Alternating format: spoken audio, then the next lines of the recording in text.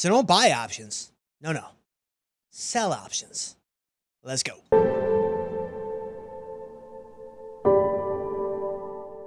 Hey, Jim Schultz here with you guys for F Cubed and livefcubed.com. And if you just came from our Don't Buy Options video, you know, that one where I kind of left you guys hanging at the end, and you were thinking, Jim, man, you really kind of left me hanging out to dry there at the end of that video, Breaking Bad style. Hey, fun little fact about me, your leader, your tour guide. I've actually never seen Breaking Bad. I've seen a couple of episodes, like random whatever's like here and there, but I've never watched it all the way through. So if that changes the way that you feel about me, hey, let me know down in the comments below. I would love to hear that. But either way, man, like today, right now, right here, we're going to right the ship. We are going to make amends. You and I, we are going to come together and be a team once again. Here's that better way. Don't buy options, sell options. Like, that's it. That's the secret. Now, naturally, there's a lot to that, right? I mean, the layers have sub-layers, and the sub-layers have layers and sub-layers, and those sub-layers have layers and sub-layers. And so there's a lot of moving parts to this, without question. But just sprinting off the starting blocks here today, the most important thing is this. If you want to be successful using options in your portfolio, and I'm not talking about today, I'm not talking about this week, or this month, or this quarter, or even this year. I'm talking about a career. Like, I'm talking about over your investing time horizon. Like, if you want to be using options successfully for some time to come, it has to come from the short side. It has to come from the short side of the options market. Sure, fine, buy some options here and there, you know, buy some spreads when volatility is low, like all that kind of stuff. Fine, I got it, no problem, no issue. I'm talking about the foundation. I'm talking about the core strategy that you are trying to employ. I'm talking about the fulcrum. Fulcrum? Yes, fulcrum. I'm talking about the fulcrum of your portfolio in a market that is largely governed by randomness and unpredictability, and it embraces the whole idea of the unknown. Man, you've got to think about how you can strategically position your portfolio to succeed in that unknown environment. Now, I know what some of you are thinking. Like, I know what is inside your noggin right now. Jim, my man, the markets are not random. Jim, my guy, the markets are not unpredictable. Jim, bruh, I know where price is going. All right, sure. Just humor me for a minute. Let's just pretend that you don't know where price is going next. Right? Let's just make believe that you don't know where price is headed next. Like, just using our imaginations today, let's suppose just for a second that you don't have a fragment of a morsel of a breadcrumb of any idea what the market's going to do next. All right, well, in that world, again, hypothetical, I know you're crushing it. In that world, short options are going to give you two things that long options cannot give you. Time, working on your side, the calendar working in your favor.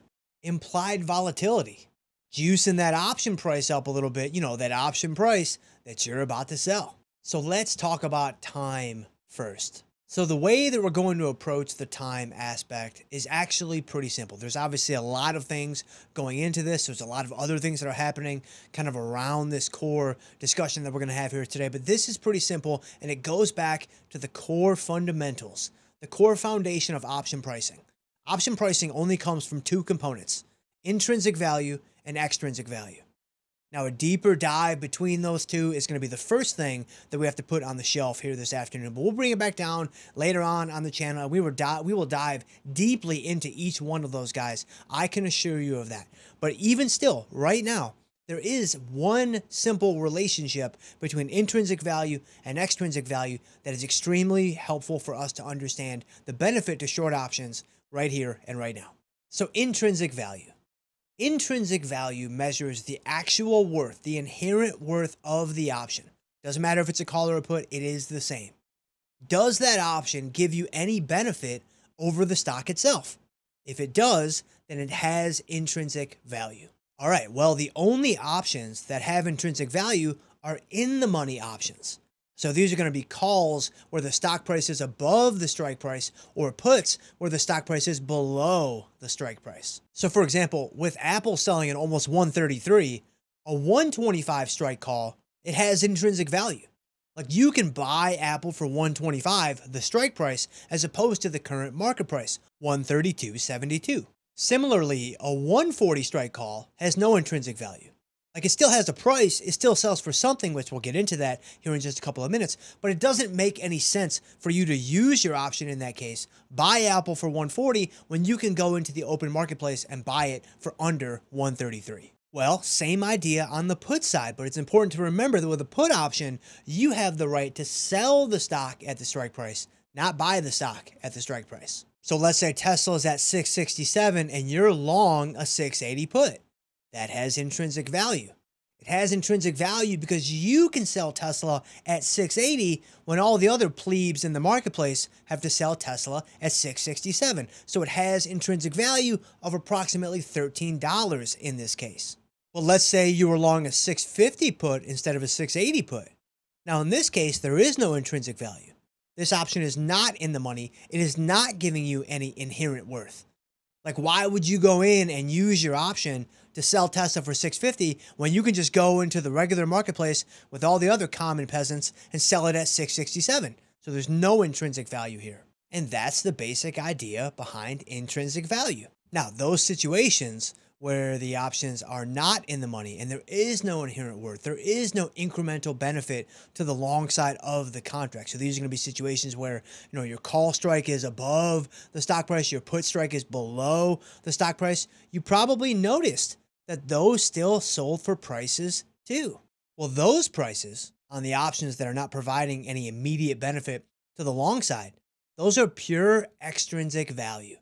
Because remember, right, option price has to come from either intrinsic or extrinsic. So if intrinsic is 0, then whatever the option might be selling for, which is always going to be some positive number, but I digress, that has to be extrinsic value. Oh, and quick little sidebar, that situation where the option is not giving any immediate benefit to the long side, it's not in the money, that's referred to as out of the money. Now, if all this in the money and out of the money talk is all just gobbledygook and you're like, man, I am totally lost, click on that card above. It's either up here or up here, one of those two. There's a video that I've done on moneyness. Now, if the card is not up there, the video is not done yet, but it's being worked on right now. And it should be up there very soon. Click on that card or that card, and it will help you understand everything that we're talking about here. All right, so now we've established that an out of the money option, right, any option that is not in the money, it is still going to sell for some price. And that price is going to be pure extrinsic value. All right, that is very important. That is very beneficial for you to understand for no less than 48 different reasons. But here's what I want to focus on next. All that extrinsic value that is in that option, it has to converge on 0 at expiration. It must do this. I mean, has to, like must. Like 100% of the time, this will happen. Like Nickelback getting you fired up on the way to the gym, or Nick Jonas getting you all kinds of amped for your AMRAP set of squats while you're in the gym. There is no situation where this doesn't happen. All right, so before you go getting all jealous on me, let's put everything together. You sell this out of the money option. Time is working on your side. Time is working on your side because all that extrinsic value, the full price of that out of the money option, it is on a collision course with, you guessed it, 0. The best possible outcome for you. Now, everything that we just described, it is more formally known as positive theta, but y'all know where that's going, man. We're going to put that right up next to the gluten-free breadcrumbs. We will pull that thing down in 3 to 9 months. Now, just because you sold an out of the money option, does that guarantee that you're going to make money? Absolutely not. Just because you sold an out of the money option, does that guarantee that its price is going to converge on 0 at expiration? Absolutely not. Because remember, we got that little intrinsic value factor. We got that little stick in the mud, also known as intrinsic value. So if the option moves in the money and it picks up intrinsic value, that is not going to help you as an option seller. Again, you got to be ready for the occasional gorilla smackage. Okay, so that's the time element. What about the implied volatility element? Well, implied volatility is determined from option pricing models such as the Black-Scholes model that go into determining an option's price. Inside of these models, there are a number of different variables, 6 to be exact, that go into determining all these different metrics that we use in the marketplace every single day. Well, one of those 6 variables is implied volatility, and it is actually the only input in the model that is unobservable. That simply means that you have to estimate it. You don't know what it is. I mean, it's right there in the name. It's implied. So step 1, implied volatility is estimated. Got it. Step 2, and this is the important part, the higher the implied volatility, the higher the option price. This is simple to understand when you just go back to the root definition of the word. Implied volatility. Higher implied volatility means wider potential fluctuations, means more uncertainty in the marketplace. That's what implied volatility literally means. Now, if we think of an option contract as a simple transaction between a buyer and a seller, which it basically is, the buyer buys the contract from the seller. Higher implied volatility leading to higher option prices should make logical sense to you. With an option contract, call or put, it doesn't matter. The buyer is effectively paying for the potential for unlimited gains. Now, theoretically, right, essentially, a stock falling to zero isn't technically an unlimited gain. But I'll tell you what, if you're holding on to that put, it's going to feel a whole lot like an unlimited gain or loss, as all my Peloton peeps know what I'm saying. So if you're the seller of that option, and the buyer has the potential for unlimited gains, that means that you as the seller or me as the seller, we have the potential for unlimited losses. This is because as an option contract, they're set up as a very simple structure. Simple being a relative term. There's zero-sum games. Whatever one side makes, the other side loses, and vice versa. Well, if you, the buyer, are wanting to buy a contract from me, the seller, in a stock that now has higher implied volatility, like follow this down the logic chain. This stock has higher implied volatility and now has a greater potential for huge moves and now has a greater potential for outlier events, right? These huge moves that could really hurt me, the seller. These huge moves that could really cost me, the seller. So what do you think I'm going to do? I'm going to increase the price of that option contract. Again, a call or a put, it doesn't matter. If you want me to take the other side of this trade in this highly volatile stock, I need to be compensated for that. I need to be compensated for that additional risk, so I'm going to jack up the price. All right, well, here's the linchpin. This is like the 4th linchpin at this point. Here's the linchpin to the whole operation. Over time, implied volatilities, the metric that we've been talking about for the last however many minutes, implied volatilities have been consistently shown to be greater than the actual realized volatility in the marketplace. So while the market was expecting some range of X that was priced based on the implied volatility, the actual range in the marketplace that transpired was 80% of X, or 85% of X, or 90% of X, or 67% of X. The realized volatility was less than the implied volatility. Now again, to be clear, this is on average. This is over time, implied volatility being greater than realized volatility. Of course, there are times when the market actually ends up being crazier than it predicted itself to be, right? Where the range was X and it actually came in at 150% of X, or 200% of X, or 400% of X, or whatever. But empirical research has shown that about 80-ish% of the time, implied volatility is greater than realized volatility. The realized range, the realized fluctuation of the marketplace is actually less than what implied volatility predicted it would be. That in itself is an incredible result. Because remember, guys, option prices are set based on the Black-Scholes model. If implied volatility goes up in that model, then option prices are also going to go up. If implied volatility is too high in that model, then option prices are also going to be too high coming out of that model. If implied volatility is routinely too high, what empirical results have shown, then option prices are going to be routinely too high.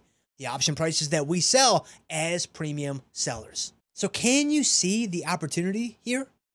Like, can you see the potential foundation that you're building? It's basically like we sell oranges.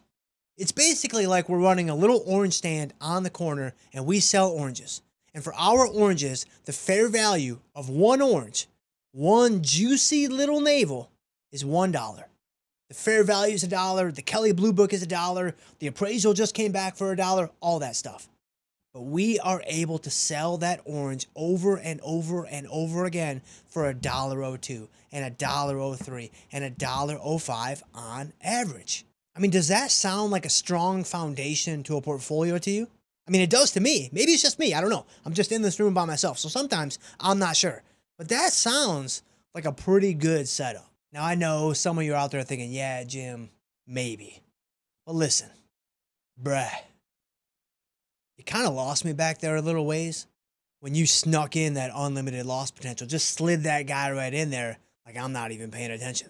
I mean, I'm not really paying attention, but I did catch that. And you know, that is a fair point. That is a fair question. That is a fair criticism. But a wise man once said, for every gimme, there's a gotcha. And so if you have an orange stand with your oranges, your California navels, your Florida navels, your Montana navels, and you're selling those guys for $1.03 and $1.04 and $1.05, and they're only worth $1, that is a pretty sizable gimme. So it's not going to be without its own correspondingly formidable gotcha. And yes, you absolutely will have situations where a huge move will cause a position to get away from you. You're going to have to take it. You're going to have to absorb it. You're going to have to, manage it and navigate it. That's going to be very, very real. It's not going to be a theoretical construct for you. It is going to be something that you will absolutely experience. That is true. That is real. I am not going to sit here in my little studio and pretend like you're going to dance between raindrops your whole investing career, your whole trading career, and have that never happen to you. That is not a realistic outcome.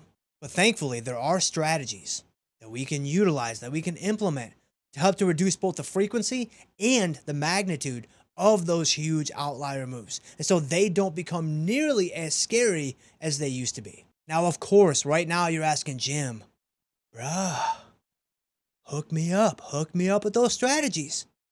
Man, we are just about out of time, and so we're not going to be able to get into that here today. But all that stuff is coming. All that stuff is coming on down the chutes on the channel. So come back. We'll get to all that stuff. For now, selling options. It doesn't guarantee that you're going to be profitable. It doesn't guarantee that you're going to make any money. But man, you have time and volatility both working on your side and in your favor. That is a very, very strong and sturdy foundation. Just make sure you've got a fresh pack of Underoos waiting at the ready to get heavily soiled from time to time. Man, you've got your short premium starter kit ready to go. So hey guys, so that is it. I'm so humbled. If you made it all the way through the video to this point, man, I'm like so beyond humbled that you took all the time to invest in my content. I really hope that you got some value from it. Hey, toss me a comment down below. Let me know if you already sell premium, right? You're already aware of this to some degree. Which of the two do you think is more favorable, time or volatility? I would really love to know which of those two you actually put a greater emphasis on. And then, hey, on your way out the door, if you want to like the video, you want to share the video with a friend or subscribe to the channel, all those things would help me out a ton. And I will see you guys next time.